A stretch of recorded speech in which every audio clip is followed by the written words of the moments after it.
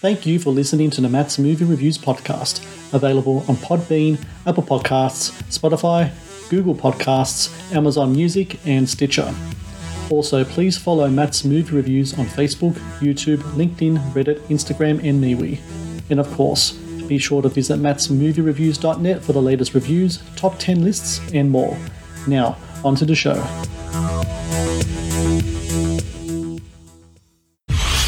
The U.S. Defense Department has spent over $1 trillion on the most cutting-edge robot technology, introducing RoboSanta Plus for the upcoming holiday season. What are you going to do this fine Christmas Eve?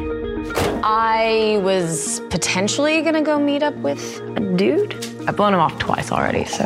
Come on, get a drink with your old pal, Robbie. What's up with you two? Just grabbing a drink. I talk her out of some Tinder trash. You didn't talk me out of anything. Merry Christmas! Bah humbug. Ho, ho, ho! Merry Christmas! New animatronic state-of-the-art Santa Claus, featured at our own TW Bonkers, is now the subject of an international recall.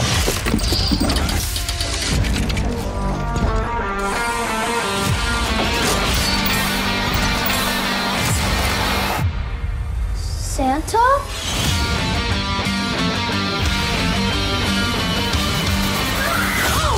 What? This guy killed the kid next door! Oh, shit!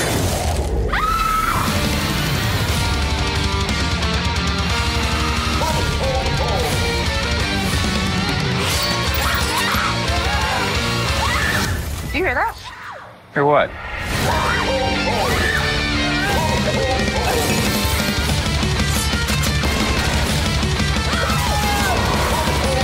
You need to give me a gun.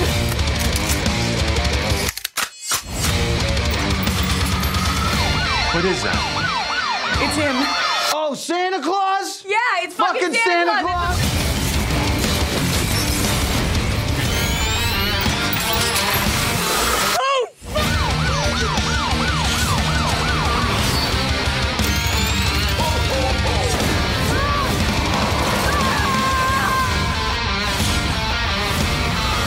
Have you heard from the boys down at the scene yet? They're still down there counting bodies.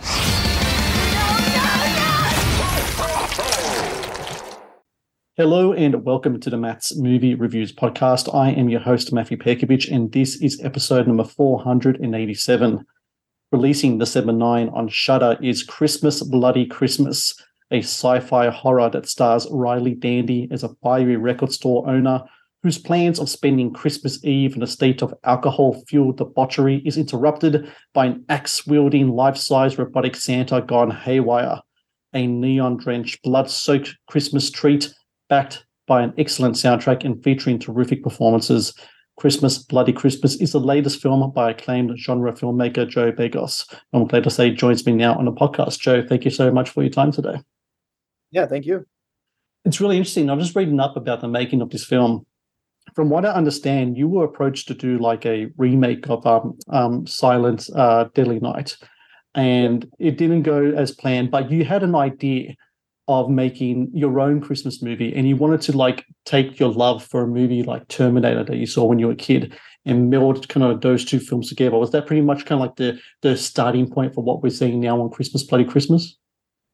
Yeah, sort of. But the pitch or the treatment that I handed in for the Silent Night Deadly remake was exactly Christmas Bloody Christmas. Like, it was beat for beat. That was like everything that happened, like the locations, the set pieces, everything. So it was pretty well fleshed out. So when they turned it down because it wasn't, it wasn't close enough to the original and the fans would be upset, it's like, well, you're right, I guess it's not. So I'll just fucking turn it into original script. So I just expanded the treatment, and made it into a feature script, and it got financed like surprisingly fast. And I got more money as a budget than the remake of Silent Night Deadly Night had slotted for it. So it all just worked out all your way, which is awesome, because the movie that I saw only a couple of days ago is just so incredibly fantastic. One of my favorite horror movies of the year. I think what makes it so great as well is the performance by Riley Dandy. She's really interesting in that she's kind of like a Christmas movie, kind of like, connoisseur in a sort of way. She's really is a leading lady of all these Christmas movies. In fact, I think she's got like 3 out this year. None of Yeah, them. so one's coming out in HBO Max in like 2 hours. It's like it's a Warner Brothers movie, but it's like a comedy. So, well, about to turn that on its head. And the other one's like a Netflix film. Very different than what we've seen in Christmas Bloody Christmas, where it seems to me that her character of Tori, it's kind of like has influences from like the likes of Sarah Connor and Ripley from the Alien series, but with a harder edge. Is that pretty much the inspiration that you had in the creation of this character in your movie, those two characters specifically?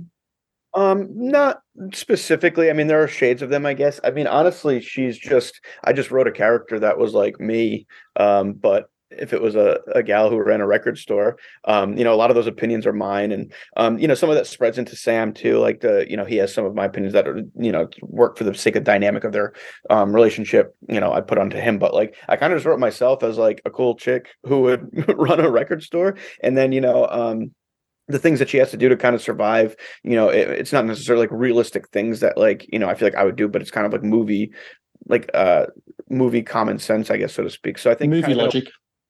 Yeah. So I guess kind of in a way, like, Ripley in Alien 1 or Sarah Connor in Terminator 1 more so than they are in the sequels. But yeah, they're kind of just thrust into these situations and forced to survive, but they have like a cooler starting point, horror fan. They're basically a horror fan. She's a horror fan who gets thrown into the situation. Speaking of those opinions you said before about the characters that they had, I'm a big heavy metal fan, as I know you are as well. And I just want to get some clarification in regards to some of the debates in the film. Yeah. If I like Van Halen post David Lee Roth, and I also think that Super Unknown is the best Soundgarden album, would I be correct or not correct? Those are two opinions that I do not share with the lead character. I like Van Hagar. I like Van Hagar, yeah. I don't think it's better. I think it's a lateral move. Yep. So I like all that stuff. And I think that Super Unknown is a really great Soundgarden album. I don't know if it's my favorite, but it's awesome. And I also really like Down on the Upside. Me too. I just had to use that as like for sake of her argument, because I do think Load sucks and like, but like just for sake of her argument, it's like I know that Chris Cornell cut his hair off, and people gave him a lot of shit for that, but I don't think that the music I don't think that he cut it in a way to like change his image or anything like that, because I feel like it's Soundgarden, and Super Unknown is fucking awesome. So yeah, those I don't agree with her on those ones. I think Super Unknown rules, and yeah. Down on the Upside's got my favorite Soundgarden song in Tighter and Tighter. It's one of my favorite songs of theirs. So I'm a big fan of that album. I agree. That song fucking rules. It does. The Matt's Movie Reviews podcast is brought to you by TeePublic. TeePublic is the world's largest marketplace for independent creators to sell their work on the highest quality merchandise. With over 1.2 million designs, TeePublic is sure to have something you love. The Matt's Movie Reviews podcast is brought to you by Amazon. The world's leading online store, Amazon is your first stop to buy a wide range of products at competitive prices with fast delivery times. Amazon is also a world-class entertainment hub that includes Prime Video, Audible, Twitch, Amazon Music, and more. Sign up with Amazon today and experience the best in online shopping and entertainment. Please support Matt's Movie Reviews on Patreon. Get access to exclusive content, request movie reviews and top 10 lists, and help support my work. Please click on the Patreon link in the description below. I want to talk about the use of practical effects and just kind of like a really kind of old school approach you have to your filmmaking, especially in regards to Christmas Bloody Christmas. You shot on film, 16 millimeters, and also you have an animatronic robot in the movie. I mean, how cool is that to be able to work on something like that? What's the experience like working with animatronics? Because I'm not sure if that's something you've ever done before with the movies that you've done previously. No, it's the first time I've done it. It's something I've always wanted to do. So like, it never really worked out. Like I wanted to do kind of little animatronic pieces for other movies, like just like, people's heads and stuff like that, but it never really worked out. But for this, we had to. And, my makeup effects team who I've used in my last 4 movies, also love animatronic stuff. So like, it was kind of a field day for us, and we had the budget to supplement to actually build a robot. So, I mean, it was fucking awesome. And it was like a learning experience for all of us who were technically R&Ding our animatronic. This was like an animatronic school for us because, I want to do a sequel.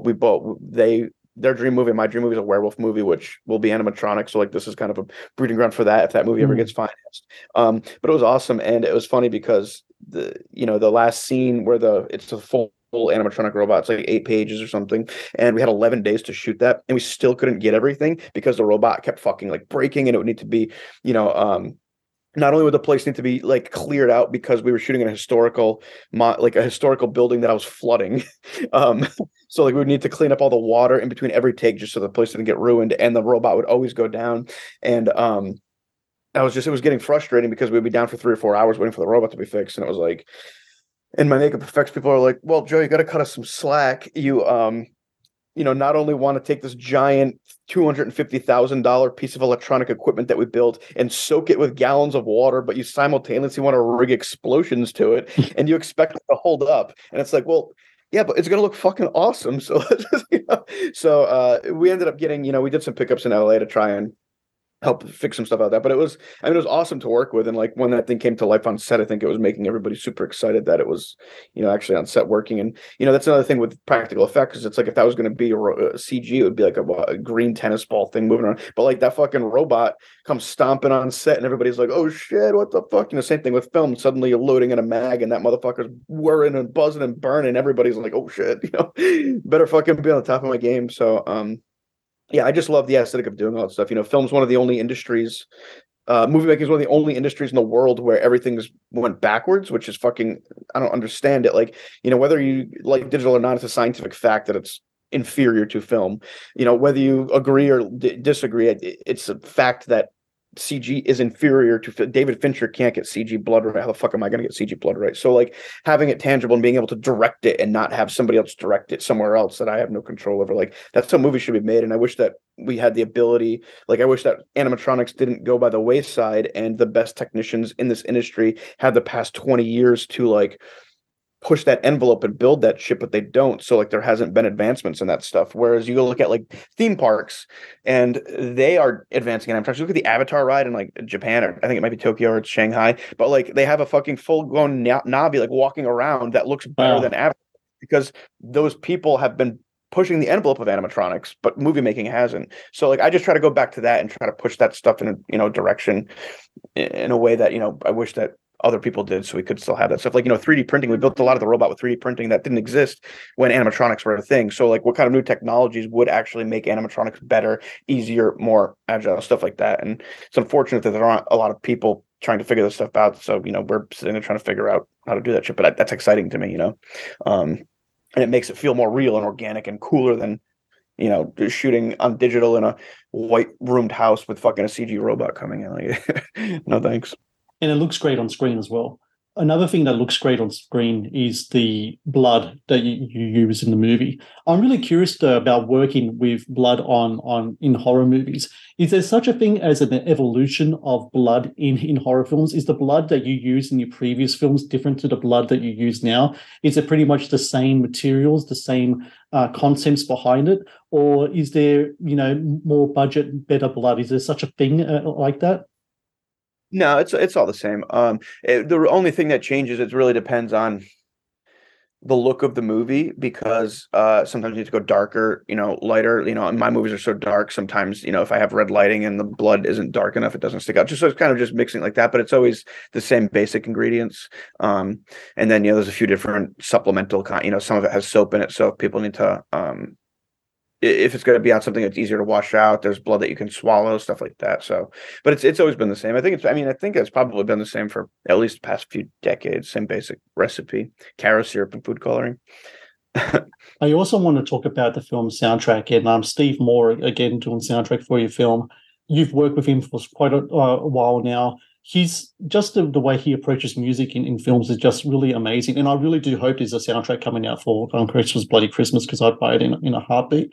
What's it like working with Steve? What's the approach you usually have with him when it comes to your films and the philosophies behind how you want your films to sound in a soundtrack standpoint? Well, with Steve, we're just on the same wavelength, and we have the same interests, and we like the same aesthetics. So we're a good pair already. We like the same things and the same ideas about stuff.